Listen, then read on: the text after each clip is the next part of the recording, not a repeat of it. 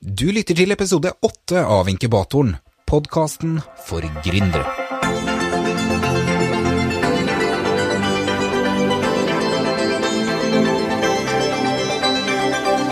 Tida går fort, en uke har gått og en ny episode av Inkubatoren ute. I dag så har jeg tatt med meg en gjest jeg kjenner fra før av. Jeg har i hvert fall kjent den en 3 års tid, og han en skikkelig bamse kledd i yrkesklær. Han utrolig snill, skikkelig grei fyr, men også veldig hardt arbeidende. Han startet yrkeskarrieren på havet. Allerede som 14-åring sluttet han på skolen og tok seg jobb som rekefisker.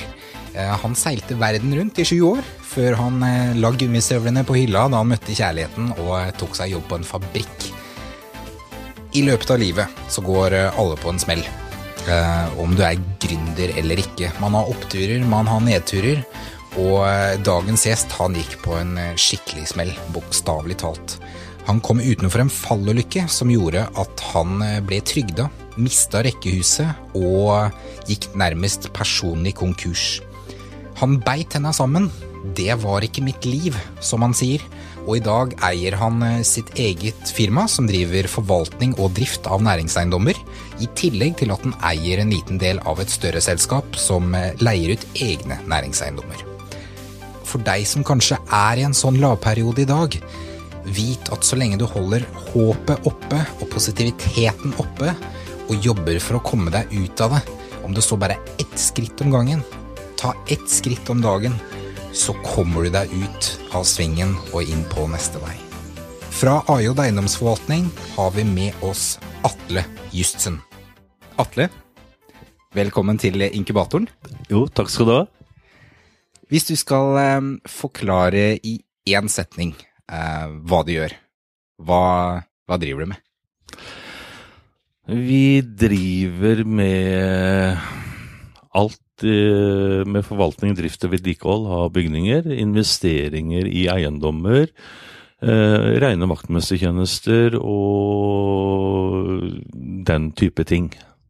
Mye forskjellig, rett og slett. Ekstremt mye forskjellig. Ja, generelle tema da altså eiendommer. Ja. Alt som har med eiendom å gjøre, egentlig. Ja.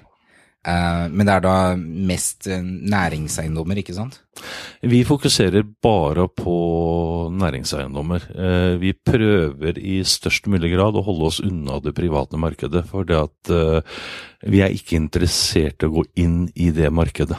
Det blir for smått. Hva det som gjør det så mye mindre, eller hva det som gjør det så mye vanskeligere enn næringseiendommer? Fordi når du holder på med næringseiendommer, så har du helheten for et helt bygg, eller et helt konsept, eller et helt prosjekt.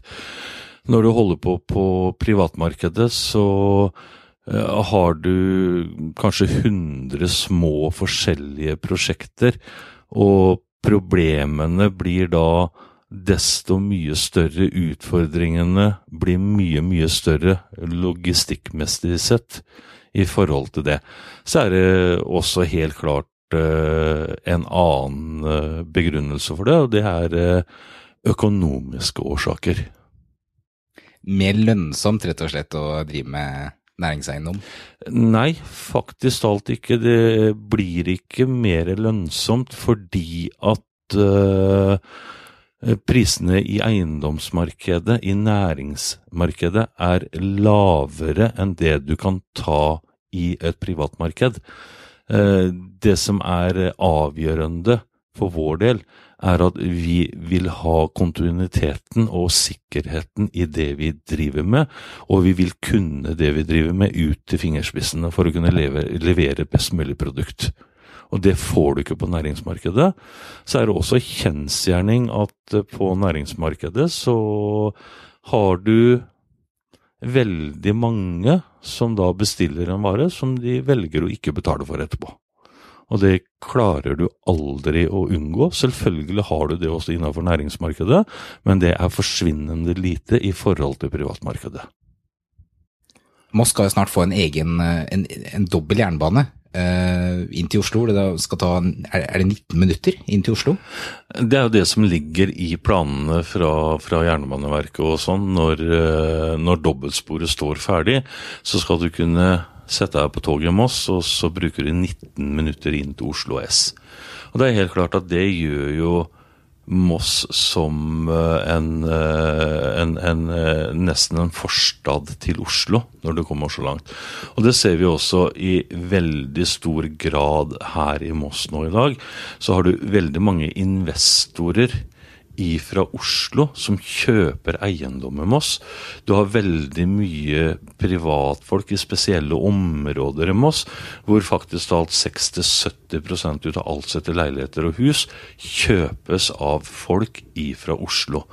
Og det tror jeg nok mye med begrunnet i akkurat det vi snakker om nå, at det fattet vedtak, prosjektering igangsatt, og hele snøballen har begynt å rulle. Og da gjør det Moss mye mer attraktivt, også for investorer og forretningsliv og næringslivet i Oslo. Så Moss blir da sett på som en fremtidig storinvestering for den gruppen. Er det noe du merker til nå, eller er det mer noe du tar hensyn til fremover? Vi merker det nå i form av at det flere eiendomsbesittere. Vi kan for eksempel ta et prosjekt som vi har ferdigstilt. Vi bygde 41 leiligheter i et bygg, og ut av de 41 leilighetene så ble 21 leiligheter solgt til investorer som kommer fra Oslo, Asker, Lørenskog og de traktene. Og da vil det si at over 50% ble solgt til investorer fra Oslo og nærområdet til Oslo. Og det taler jo egentlig sitt eget språk. Og vi har også flere sentrale forretningseiendommer i Moss som kjøpt av investorer og karteller fra Oslo. Ja, det jo både byer som Vestby, Moss, Ytre Enebakk, selv om det mye mindre. Mange sånne byer som virker som om de veldig i oppblomstringsfasen, noen mer enn andre, men det vil jo skape en del muligheter for andre som ser for seg litt fremtidig avkastning. Jo, men det jo helt klart akkurat det vi snakker om nå, at når det blir lagt til rette for det, så vil automatisk markedene vokse. Og da snakker vi jo om logistikken som vi prater om her nå, transportmulighetene, altså når vi snakker om 19 minutter fra Moss til Oslo. Da prater vi om, som jeg også nevnte for deg tidligere, at det jo lettere å sette seg på stasjonen i Moss og ta toget til Oslo enn det å sette seg i bilen på Kolbotn og kjøre inn til sentrum. Da tar det kortere tid fra Moss, faktisk alt. Og da taler jo det sitt språk, som jeg sier. Ja. Jeg har jo bodd et par forskjellige steder i Oslo. Jeg bodde jo sist gang på Birkelunden, eller oppe Dælenenga, helt ved det stoppet. Og da brukte vel, den bussen bruker vi 10 minutter ned i sentrum. Ja. Så det 9 minutter lenger fra Moss. Sier seg jo selv at man kan få en minileilighet i Oslo, eller så kan man få en stor enebolig ute i Moss. Ja. Og det vil jo tiltrekke næringslivet også. Det vil helt klart tiltrekke næringslivet, og det vel det kanskje en del investorer nå har begynt å få opp øya for, og så investerer de da i Moss, fordi at de vet at med de planene som foreligger nå, og som ser ut til nå vil bli gjennomført, så vil det ligge store avkastninger i løpet av en 5-10 årsperiode på de investeringene som foretas i dag.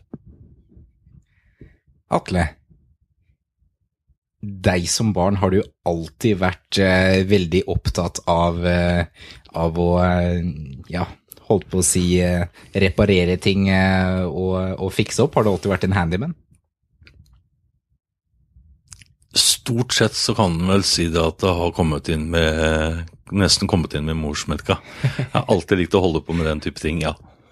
For det var før vi gikk inn på kontoret her, hvor vi sitter og snakker nå, på kontoret til Atle i Moss, så fikk jeg beskjed om at der var det bomba. Og så kommer jeg inn, og tenkte kanskje han mente et annet sted, men her står det et par stabla brev på skrivepulten og stabla ark. Alt veldig pent og pyntelig. I hyllene står alt i permer. Det er ikke det her jeg kaller bomba. For meg så er det bomba. For jeg liker å jobbe målrettet konstruktivt. Så når skrivebordet her ser ut sånn som det gjør nå, med litt fra Infratech og litt fra Hafslund og litt grann post og litt grann leiekontrakter og sånt, så ligger hulter til bulter bort etter hverandre. Selv om det ligger pent til bunker og stabla, så liker jeg det best når de er effektuert og står i permen. For å si det sånn. Så for meg så er dette bomba. Fortell meg veien videre. Hvordan startet du i det hele tatt? Jeg startet jo, i forhold til at jeg kom inn i denne bransjen, var jo en tilfeldighet, får den vel nesten nødt til å kalle det for. For jeg begynte jo egentlig som sjømann. Og så møtte jeg jo den store kjærligheten, som jeg kalte det for den gangen, som gjorde at jeg sluttet på sjøen og begynte å jobbe på fabrikk. Og der jobbet jeg da i 13 år, så hadde jeg en fallulykke som gjorde at jeg ble sykemeldt et år. Jeg gikk på attføring et år, ble trygda. Men det har aldri vært mitt liv, for jeg har hele tiden vært aktiv fra morgen til kveld. Jeg har aldri hatt en 7-3-jobb, 8-4-jobb. Det er ikke meg. Så da fikk jeg jo litt hjelp og støtte, for gå litt tilbake i historien igjen, så har jeg jo vært veldig aktiv i LO-bevegelsen. Den har jeg jo stort sett nesten offret 20 år av mitt liv på. Jeg har det høyeste skoleringene du kan ha innenfor LO. Jeg var godkjent foreleser på alt som heter grunnkurs. Jeg satt som leder for Samorg LO Ungdom, og satt som leder for fagforeninga på Rennolit, den gangen det eksisterte, Moss Reinklædearbeiderforening. Jeg satt også som en leder for fylkesutvalget til Bekledningsarbeiderforbundet. Jeg var jo i sin tid med på å lage faktisk alt vedtektene til Fellesforbundet, som det heter nå i dag. Jeg satt i interimstyret der i forhold til de tingene som vi prater om på regionalt plan. Så når da jeg har den ballasten og jeg hadde den arbeidsulykka, så gikk det vel cirka halvannet år etter det, så fikk jeg tilbud om å prøve meg i jobb via LO Moss, ikke LO Moss da, men via Folkets Hus, som var 100% eid av fagforeningene, og fikk da lov til å begynne å jobbe der. Det er jo faktisk alt tilbake til 1996. Og siden den gangen så har jeg jo vært i den bransjen her nå. Og startet vel mitt første selskap, personlig selskap, i 98, og startet A.J. Eiendomsforvaltning som jeg har nå i dag som ett av dem, da i 2002-2003. Ja, for eiendom, for å si det sånn, det koster mye penger. Hvordan går man fra, på et punkt hvor du til og med var i et år måtte gå på trygg på grunn av en ulykke, til å i dag drive med eiendommer og sånt noe? Hvordan klarte du å bygge det opp? Hva var det du startet med? Ja, bygge det opp, altså du biter som en tenne, og så står du på, og så må du ha godt nettverk rundt deg. Nettverk alfa og omega, for å si det sånn. Og det jo det som også egentlig har brakt meg dit jeg nå i dag, på en måte. For jeg jobbet jo da, som jeg sier, i forhold til folkehussystemet. Og så ble det jo slutt på det, og så ble det jo da, begynte jeg å jobbe i et annet selskap som også hadde da en forgrening i eiendomsmarkedet. Og uten å nevne navn og nummer der, men da fikk jeg faktisk alt henvendelse fra andre eiendomsbesittere som spurte meg, kan ikke du slutte å begynne for deg selv, for vi vil bruke deg og ikke selskapet. Og det var jo egentlig spira til det jeg da valgte å gjøre den gangen når jeg startet Ajod Eiendomsforvaltning. Og når jeg startet Ajod Eiendomsforvaltning, så hadde jo jeg hadde jo ikke engang full jobb til meg selv, for å si det på den måten. Altså, jeg hadde jobb til meg selv 3 timer om dagen. Men jeg var fullt bestemt på at dette ville jeg satse på, dette var det jeg ville gjøre, og dette var det jeg ville utvikle. Og da i løpet av 1,5 år da, så hadde jeg 3 mann ansatt. Og i løpet av de neste årene frem til 2008, så var vi oppe i 22 mann på det meste. Og det var da reparasjoner og vedlikeholdsarbeid og sånt noe? Ja, altså vi var jo da innenfor også andre områder. Det vi jo i dag også, for vi har jo tømrermestere og sånt ansatt i selskapet. Så vi driver jo også en del med prosjektering, med utbygging, byggeledelse, med alt som innenfor de områdene i markedet også. Så vi har jo kompetent mannskap som kan ta seg av de tinga, og under byggeboomen, altså sånn som den var her i Moss i 2004 til 2008, så var det nesten ikke et bygg som ikke var under ombygging.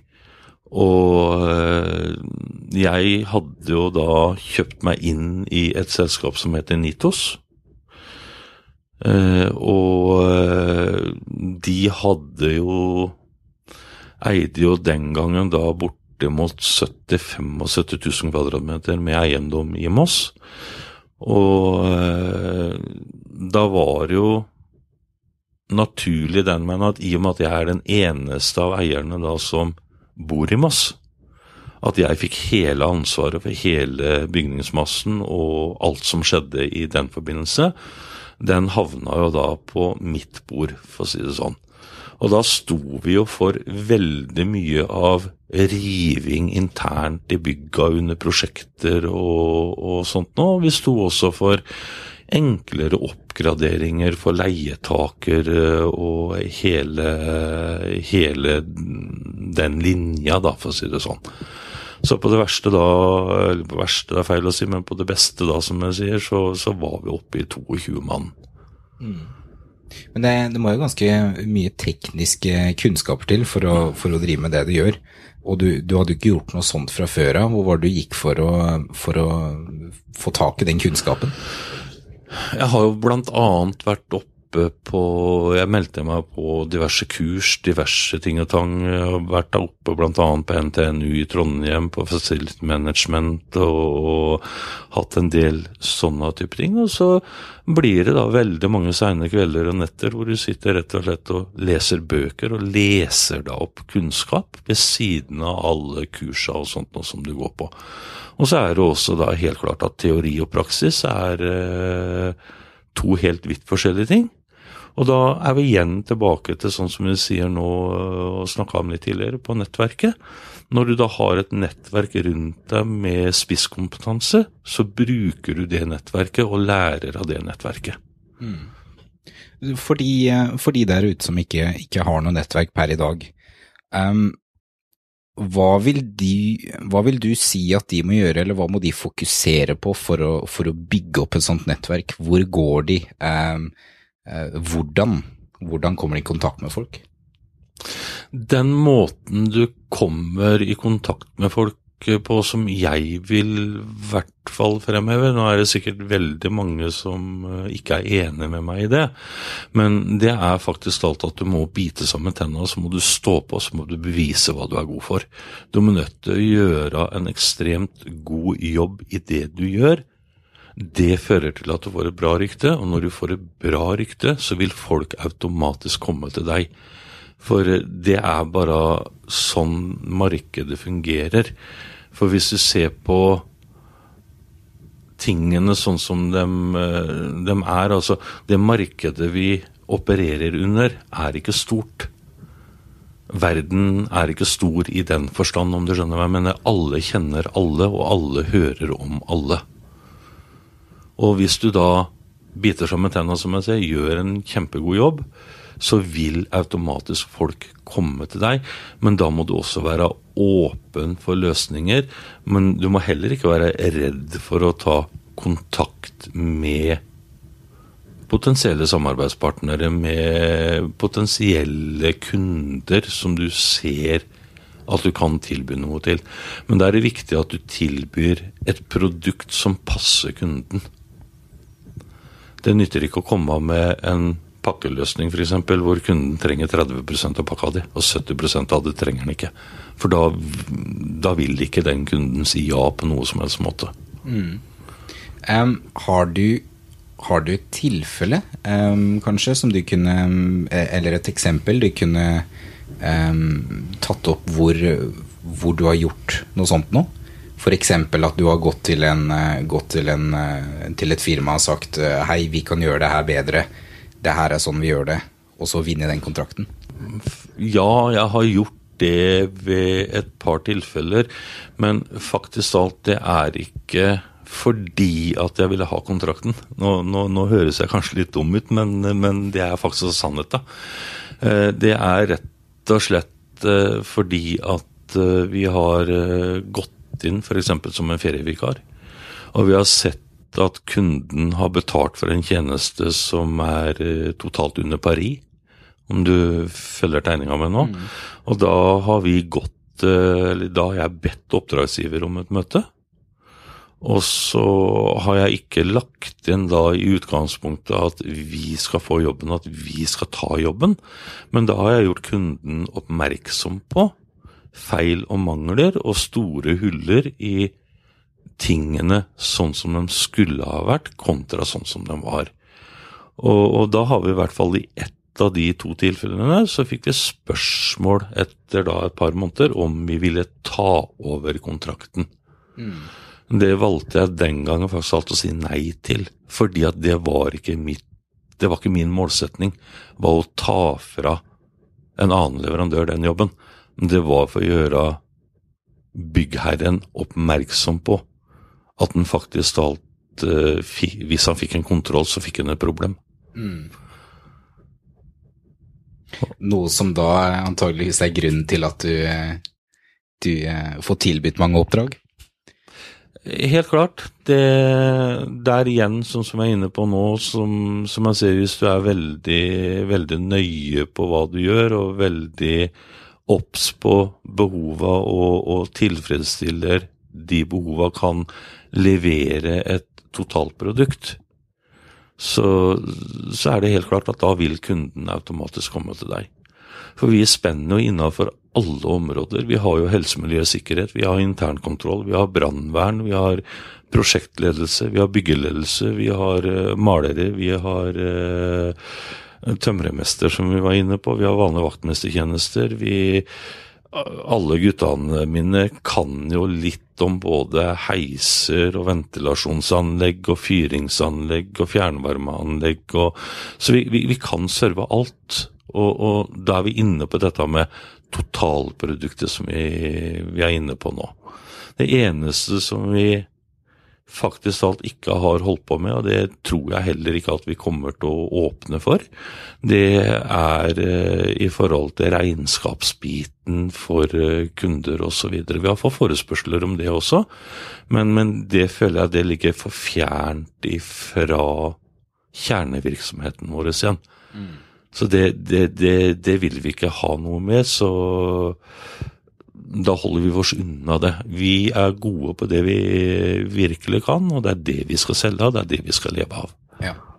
Får du ikke brukt hammer og sag på det, så er det ikke deres felt. Ikke helt riktig. Ikke helt riktig. Det er, for vi har jo renhold, vi har jo alt som er, for å si det på den måten, men vi er jo, kan du si, veldig allsidige i det vi holder på med og det vi gjør. Og sånn må det jo nødt til å være. Men vi fokuserer på forvaltning, drift og vedlikehold av næringseiendommer, og det kan vi til fingerspissene, som jeg sier. Føler du, når jeg har vært i samtale med andre gründere her, så er det mange av dem som har reist mye. Og du jobbet på sjøen. Ja. Og etter hva jeg kan huske av hva du fortalte før, så du reiste ganske mange steder, og gjorde ikke det? Det var en stund du var på havet. Altså, jeg var sjømann i nesten 7 år. Jeg har vært stort sett over hele verden, faktisk alt.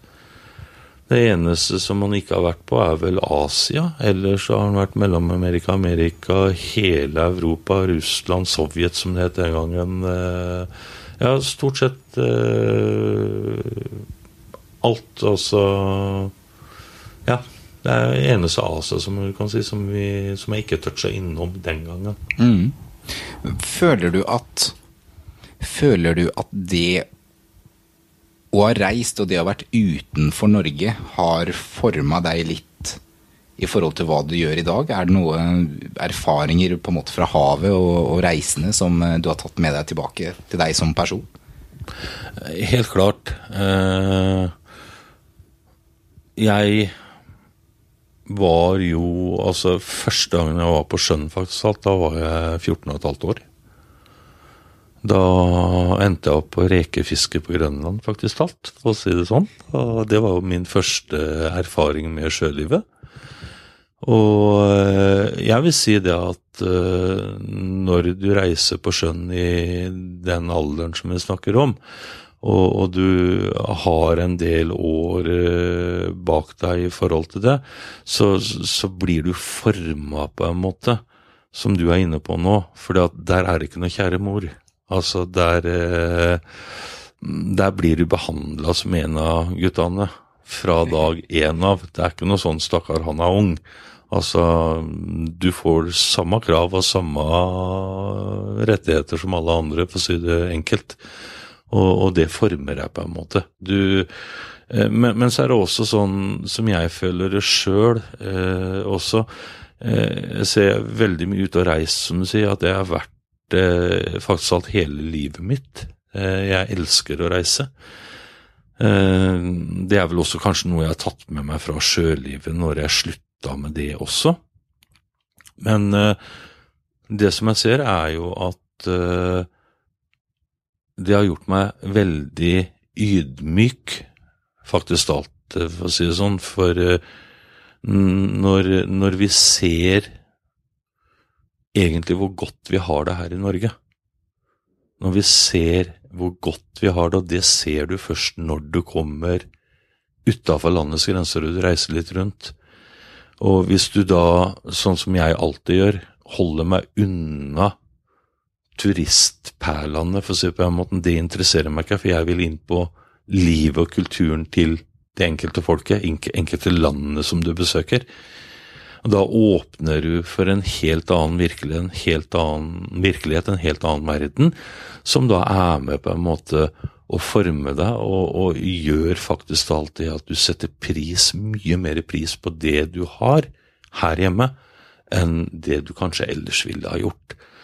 Og det føler jeg også faktisk alt at jeg mange tilfeller tjener på når du sitter overfor kunder, du sitter i forhandlinger, du sitter med utfordringer som må løses. Altså, folk gjør jo feil uansett, det er jo, sånn er bare livet, for å si det sånn. Men hvis du da bringer med deg litt av den ydmykheten som jeg føler at jeg har fått, så blir ikke frontene så steile, om du skjønner hva jeg mener. Da har du mye enklere for å komme igjennom og møte folk på like fot i forhold til det. Det var jo også noe jeg snakket med Kai Stensberg i episode 3, en av Norges beste bruktbilselger. På en måte, temaet vi satt igjen med der var det å være åpen, det å se andre mennesker og rett og slett se at man er på samme nivå. Noe som gjør også at du åpner opp på en annen måte for han gjorde det lettere å selge biler også, for å si det sånn.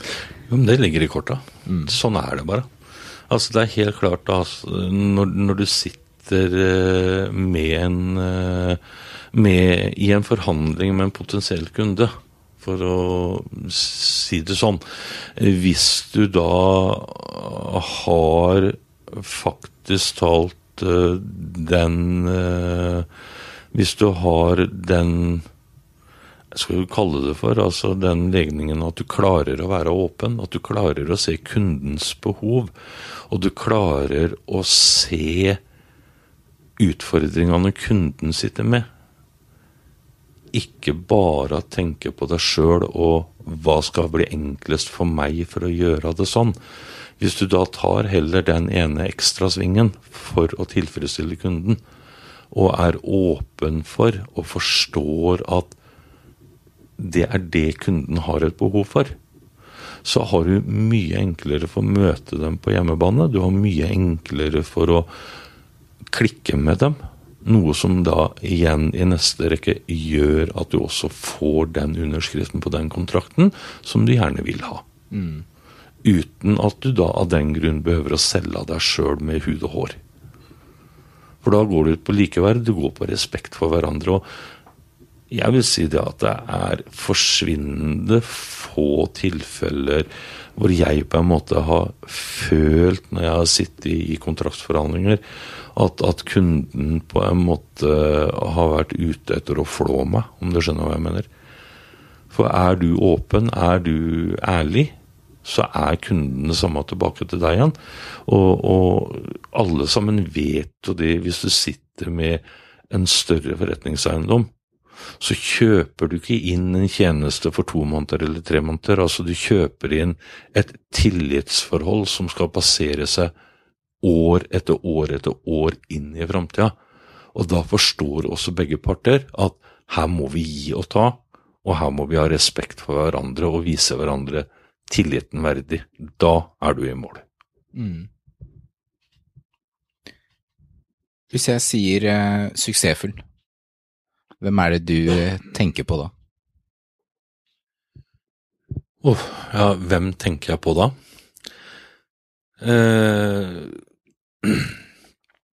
Suksess kan du måle i mange forskjellige favner, for å si det sånn. Og da er mitt spørsmål tilbake til deg, for å gi deg et retorisk svar, som vi sier. Hvilken type suksess tenker du på? Det er en grunn til at jeg ikke nevnte heller, for det er helt opp til deg. Helt opp til meg? Nei, altså jeg vil si at det jeg betrakter som suksess, det er når en person, uansett han eller hun, har oppnådd i livet det de vil oppnå, og er lykkelig med sin situasjon, da har de oppnådd suksess. Er det noen spesiell person du kjenner, som du tenker på da? Faktisk alt ikke. Jeg kan godt si meg selv, for å si det sånn. Jeg føler at jeg er der.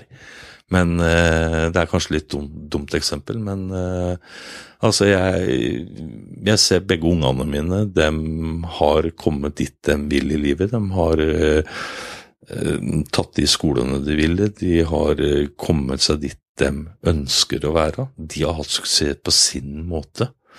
Jeg har jo mange samarbeidspartnere, for å si det sånn, som også har suksess i den forstand som vi snakker om nå, at de er der de ønsker å være. Og for meg så vil jeg si det som sådan at jeg vil ikke se for eksempel på deg som person som suksessfull selv om du har tjent 100 millioner som du har på kontoen din. Det er ikke suksess for meg. For da mangler du alt det andre ved siden av. Fikk vi litt besøk inn på kontoret her. Det i forhold til det å se andre mennesker og komme seg litt ut av sitt eget hode og sitt eget lokale miljø, det noen spesielle bøker eller filmer eller til og med reiser som du tenker at det der noe folk bør se nærmere på eller kan få noe ut av? Altså jeg ser jo for eksempel i forhold til dette her med det er veldig mange bøker som går på selvutvikling som virkelig en åpenbaring, for å si det sånn sett nå, uten at jeg skal nevne navn og titler på det, men, for det en del av dem. Men jeg ser jo en bok for eksempel som egentlig har gitt meg mye ettertanke, og som også som det ble filmet, og til og med norsk, som da heter «Men mine tanker får du aldri», som da nettopp viser livets vei for mange mennesker, for å si det sånn, i forhold til at folk kan være veldig suksessrike, de kan være veldig høyt oppe, og så skjer det ting i livet som gjør at du går rett i bånd. Men da, og faktisk alt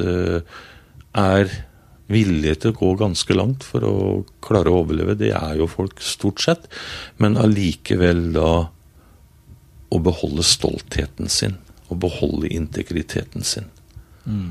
Så ja, altså og også da, som jeg har touchet inn på nå i sted, med dette her når du ute og du reiser, hvis du fjerner deg ifra turistattraksjonene, hvis du fjerner deg fra de trygge områdene, det feil å si trygge områdene, men hvis du ikke så opptatt av at dit må vi dra, for der det så mange turister. Hvis du heller da utvider horisonten din, så sier du at jeg bryr meg ikke så mye om turistene, for jeg vil kjøre bakveiene, jeg vil opp på fjellet her, jeg vil inn i jungelen her, jeg vil oppleve lokallivet sånn som det jeg vil snakke med lokalbefolkningen, ikke de som lever av turistene, for de stort sett nesten blitt turister selv. De har ett mål, og det å tømme lommeboka di.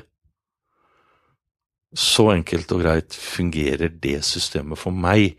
Men hvis du kommer utenfor de veiene som vi snakker om nå, utenfor de stedene, og begynner å oppsøke det virkelige kulturen i det enkelte land, da lærer du mye. Da lærer du mye både om deg selv, og du lærer mye om befolkningen av livet, og du tar med mange erfaringer derfra. Vi kan snakke om, når vi prater om, vi ser hvor godt vi har det i Norge, for eksempel, som vi var inne på her nå i sted. Og skal jo ikke gå inn på oss og gjøre dette her til noe sånn reiseshow, skulle jeg til å si, men, eller sosialt program i den forstand. Men, altså, hvis vi tenker nå på hva vi jobber med her i Norge, hvor mye retningslinjer vi har, hvor mye lovverk vi har, hvor mye beskyttelse vi har, og nå tenker jeg begge veier, altså både som arbeidstaker og som arbeidsgiver. Vi har massevis å forholde oss til. Ja, det har vi, men det fører bare godt med seg allikevel til syvende og sist, for dem der av en årsak, og det å ta vare på alle grupperinger. Sånn må det være. Hvis du ser nå på for eksempel, nå vel gjennomsnitt gjennom industriarbeiderlønn i Norge ligger ikke den på cirka rundt 30 000 kroner i måneden. Ingen anelse. Nei, jeg mener det der oppe industriarbeiderlønn, og vi behøver ikke reise lengre enn til Litauen, som 1,5 times flytur unna her, hvor folk ennå den dag i dag da altså går og jobber for 15-16 kroner timen. Vi kan reise ned til Slovakia, for å ta det den veien. Der det normalt med månedslønn på, altså tjener du 400 euro i måneden, tilsvarende da 3600 kroner, så du veldig godt betalt. Og selv om det selvfølgelig prisforskjeller ute og går fra Norge og ned dit, så synes jeg faktisk alt at hvis du begynner å tenke sånn på det, så åpner det øynene på en helt annen måte. Og det igjen ting du tar med deg inn i livet ditt for øvrig, og som med på å forme deg, som med på å faktisk avgjøre hvordan du også behandler andre mennesker, hvis du lar det synke inn. Kommer du på et punkt i livet ditt da, hvor du enten personlig eller i firmaet ditt, et punkt som var skikkelig lavpunkt, men som du kom deg over etterpå, og hva lærte du av det? Ja, jeg har, som jeg sier, jeg har aldri vært redd for å skjule noe om meg selv. Altså, jeg åpen bok, spør og du får svar, for å si det sånn sett på mesteparten ut av mitt liv.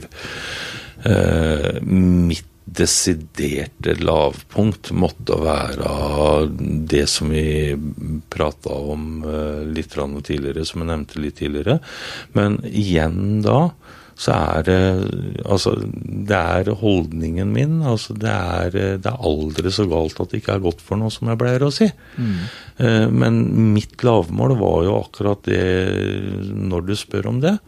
Altså det en av de tingene som med på, som jeg sier nå, å gjøre meg til den jeg med åpenheten og forståelsen, for jeg har opplevd det meste selv. Altså mitt desiderte laveste punkt, for å si det på den måten, det var jo faktisk alt når jeg hadde arbeidsulykka, som førte til at jeg ble uføretrygda. Det fikk jo andre konsekvenser. Altså, vi var jo på det nærmeste personlig konkurs, for å si det på den måten. Vi mistet rekkehuset vi bodde i, for jeg plutselig fra å jobbe 16-18 timer i døgnet, ikke sant, så gikk vi ned på 66% ut av den inntekten. Og sånn det jo at når du jobber i forhold til det som vi prater om nå, altså hvis du tjener 15 000, så legger du deg til en vane med utgifter etter de 15 000. Tjener du 40 000, så har du utgifter etter inntekta di. Sånn det jo bare med 90% ut av befolkningen, og sånn var det også med meg. Og da når jeg da gikk over på trygd, så førte det faktisk alt til at jeg rett og slett vi måtte flytte, og huset ble solgt på, eller rekkehuset vi da bodde i, ble solgt på tvangsauksjon, og vi hadde en skikkelig nedtur den veien der. Og da kan du si tilfredsheten da av å bite sammen tennene, og så faktisk alt jobbe for det, og komme dit han nå i dag. Men da har vi igjen akkurat det som jeg inne på, som igjen da var formet på et mye tidligere tidspunkt, det at jeg har vært åpen på det.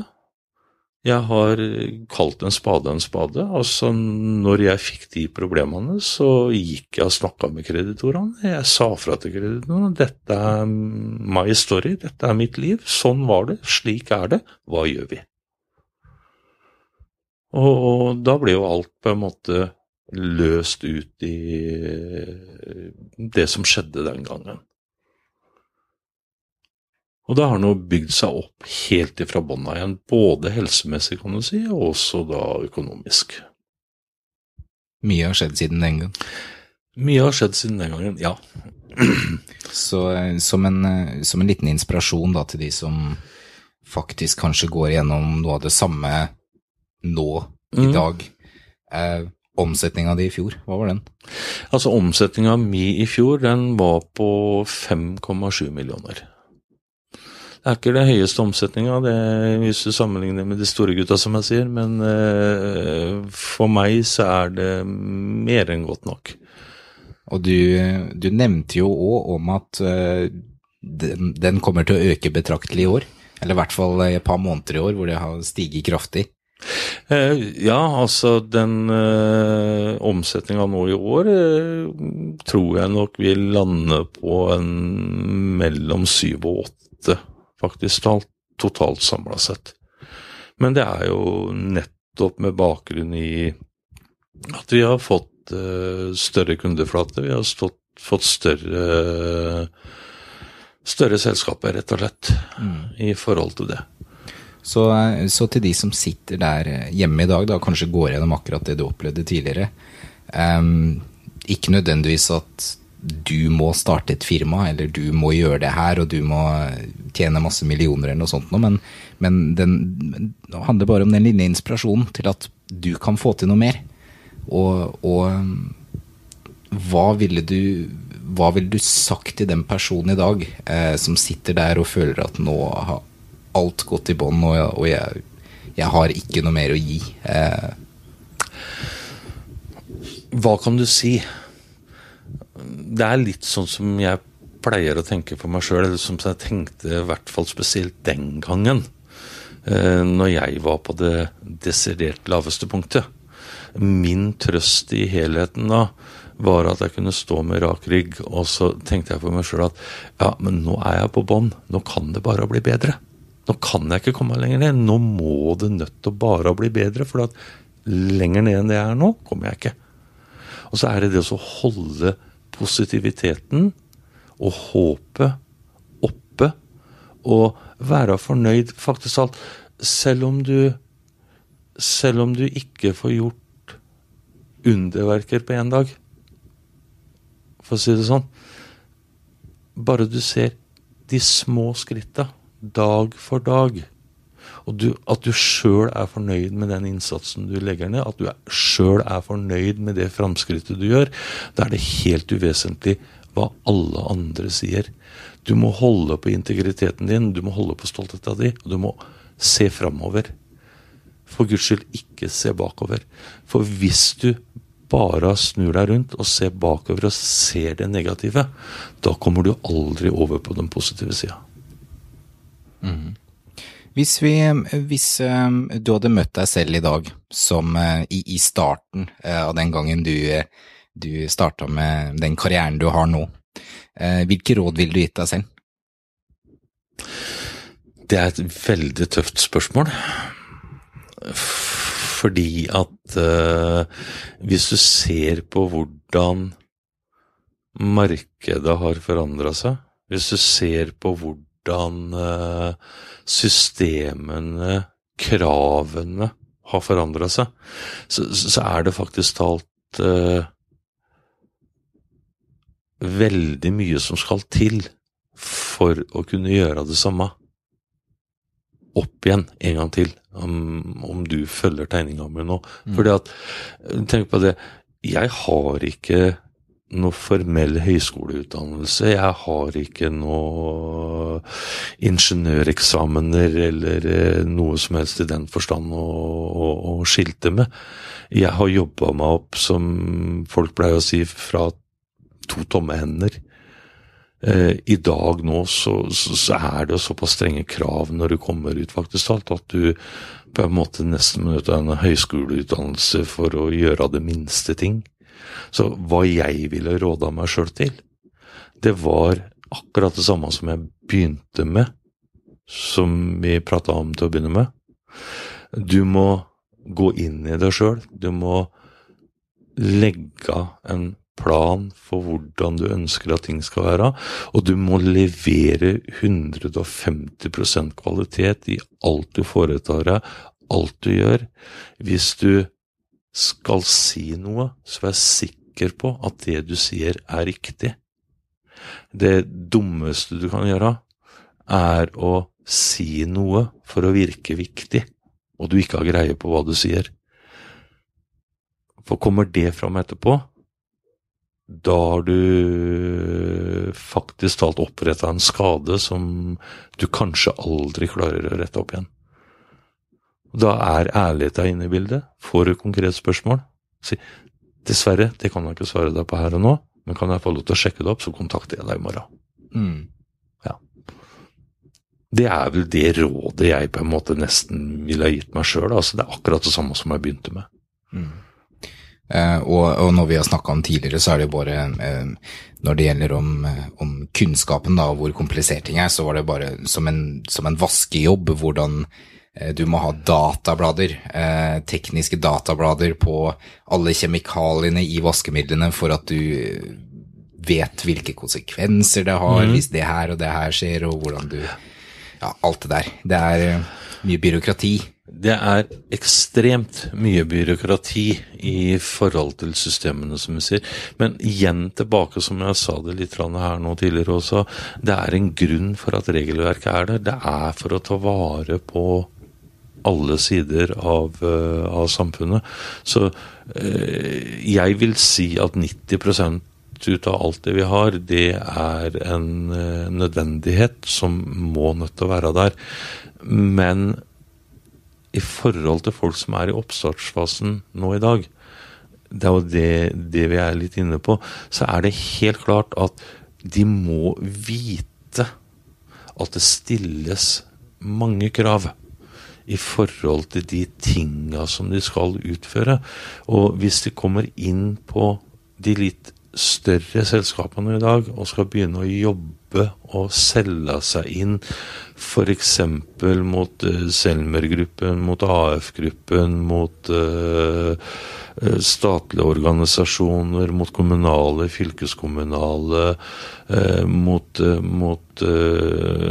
ja, rett og slett større operatører som vi prater om nå, så det sånn at de etterspør og krever som en del av jobben at du har ting på stell. Og da det ikke sånn i alle tilfeller at de går det etter i sømmene, om du skjønner hva jeg mener. Men det står i kontrakten som du blir forelagt, at det forutsettes at bang, bang, bang, bang, bang på plass. Og da må du vite hva det gjelder. For hvis du da plutselig ender opp i et prosjekt, og så går det da 5 måneder etterpå, så har du opprettet et samarbeid, og så kommer Arbeidstilsynet på besøk til AF-gruppen for å foreta en kontroll. Da vil for eksempel AF-gruppen peke ned på deg i henhold til sin kontrakt. Da vil Arbeidstilsynet komme til deg, og da må du ha papirene på stell. Altså holder du på med renhold da, så skal det være godkjent som renholdsvirksomhet i forhold til Arbeidstilsynet, som du sier nå. Holder du på med kjemikalier innenfor akkurat dette her, så skal du ha datablad som forteller deg hva det du holder på med. Altså, hvilke stoffer det? Hvis et barn får svelge dette her, hvordan skal det behandles? Du må redevise for telefonnummer til giftstoffsentralen. Du må nødt til å redegjøre i forhold til HMS-systemet ditt, altså helse- og miljøsikkerhetssystemet. Hvordan vil selskapet da behandle alle de trinnene som da automatisk vil bli utløst fra A til Å. Og det høres ganske omfattende ut. Det ikke fullt så omfattende som det jeg sier, fordi at mange av disse løsningene finner du på nettet som du kan gjennomføre det på, men du må være klar over at de ligger der, og du må nødt til å ha det i bakhånda når ting eventuelt skjer.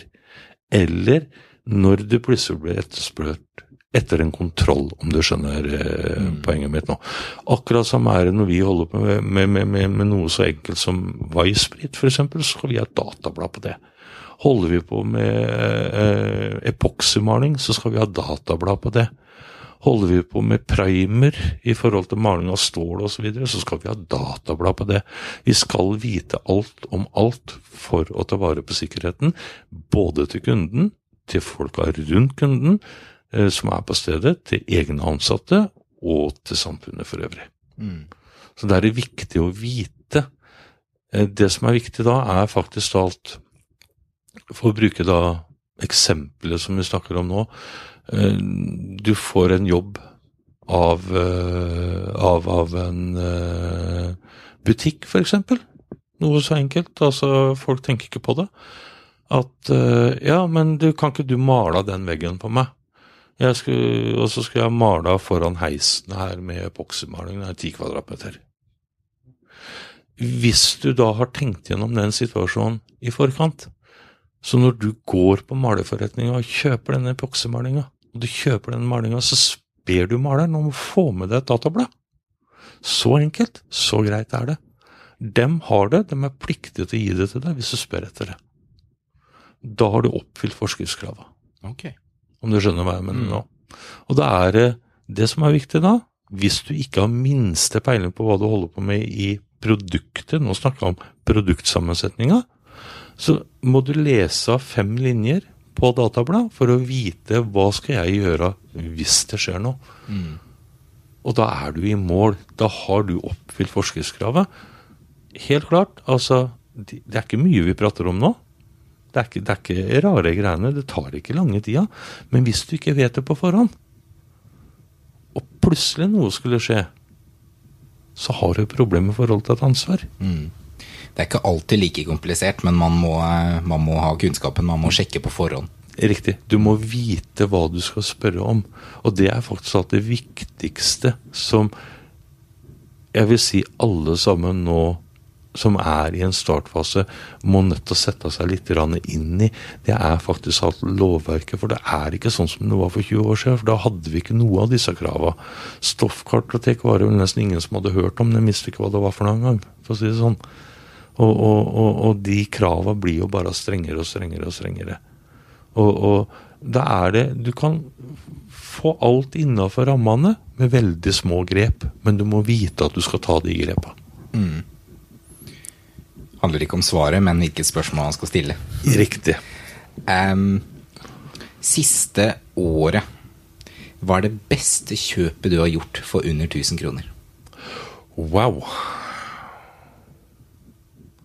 Beste kjøpet jeg har gjort for under 1000 kroner?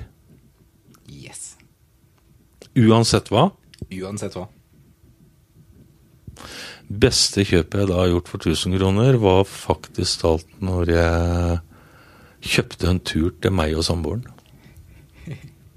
For å komme unna, for å slappe av. Hun er fra Litauen. Da kjøpte jeg billetter tur i Litauen for under 1000 kroner. Det er det beste kjøpet jeg har gjort. Du la det opp kropp og sjel. Ja. Hvis du hadde et kjempeskilt, du kunne skrevet hva du vil, og satt det opp hvor som helst. Hva skulle det stått på det? Og hvor skulle det stått? Oi. Vet du hva? På den største innkjøringen som du kan finne et eller annet sted, som alle måtte nødt til å lese. Og da ville det stått, vær positivt, se fremover, grip muligheten når den er der. Det ville jeg satt på det skiltet. Da setter vi den opp i rundkjøringen her inn til Moss. Yes, det kan vi gjøre. Atle, tusen takk for at du ble med i inkubatoren. Bare koselig. Takk skal du ha selv, for at jeg fikk lov til å være med. Da håper jeg du fikk noe ut av intervjuet med Atle, og spesielt kanskje for deg som er i en lavperiode i dag, så skal jeg sitere noe Atle sa tilbake i podcasten. Selv om du ikke får gjort underverker på en dag, så må du se de små skrittene dag for dag. At du selv er fornøyd med den innsatsen du legger ned, at du selv er fornøyd med det fremskrittet du gjør, så er det helt uvesentlig hva alle andre sier. Du må holde på integriteten din, du må holde på stoltheten din, du må se fremover. For Guds skyld ikke se bakover, for hvis du bare snur deg rundt og ser bakover og ser det negative, da kommer du aldri over på den positive siden. Hvis du går til inkubatoren.no/8, så vil du finne notatene fra denne episoden her, pluss alle andre episoder som er gitt ut hittil, men jeg vil også si 1000 hjertelig takk til dere som har sendt meg e-poster denne uka og rett og slett sagt fine og flotte ord om podcasten. Tusen hjertelig takk. Jeg setter veldig pris på det skal dere vite. Det flere som har gjort det, og det kjempemoro. Jeg sitter hjemme her for meg selv, jeg skriver artikler i time etter time, og gjør masse arbeid rundt podcasten. Jeg vet ikke hvem dere som lytter. Jeg snakker ikke med dere, og det noe jeg har lyst til å gjøre mer av fremover. Jeg har lyst til å komme i kontakt med andre gründere, connecte gründere sammen, og få til noe kult nå. Så kjempekult å høre at dere faktisk setter pris på podcasten. Det jeg vil si rundt det her også at en ting jeg nesten ville satt enda mer pris på, det hvis dere kunne delt episoden, eller faktisk skrevet noen av de flotte kommentarene som en anmeldelse i iTunes. Det hjelper utrolig mye mer enn det raner, for da kommer podcasten opp på listene, som gjør at andre finner den i iTunes. Så jeg hadde satt utrolig pris på hvis dere kunne skrevet en anmeldelse i iTunes. Tusen hjertelig takk. Og ellers, takk til dere som jeg ennå ikke har snakket med, men som lytter til podcasten. Tusen hjertelig takk. Det moro å se at podcasten kommer seg oppover, og tusen takk til alle dere der hjemme. Så høres vi i neste episode av Inkubatoren.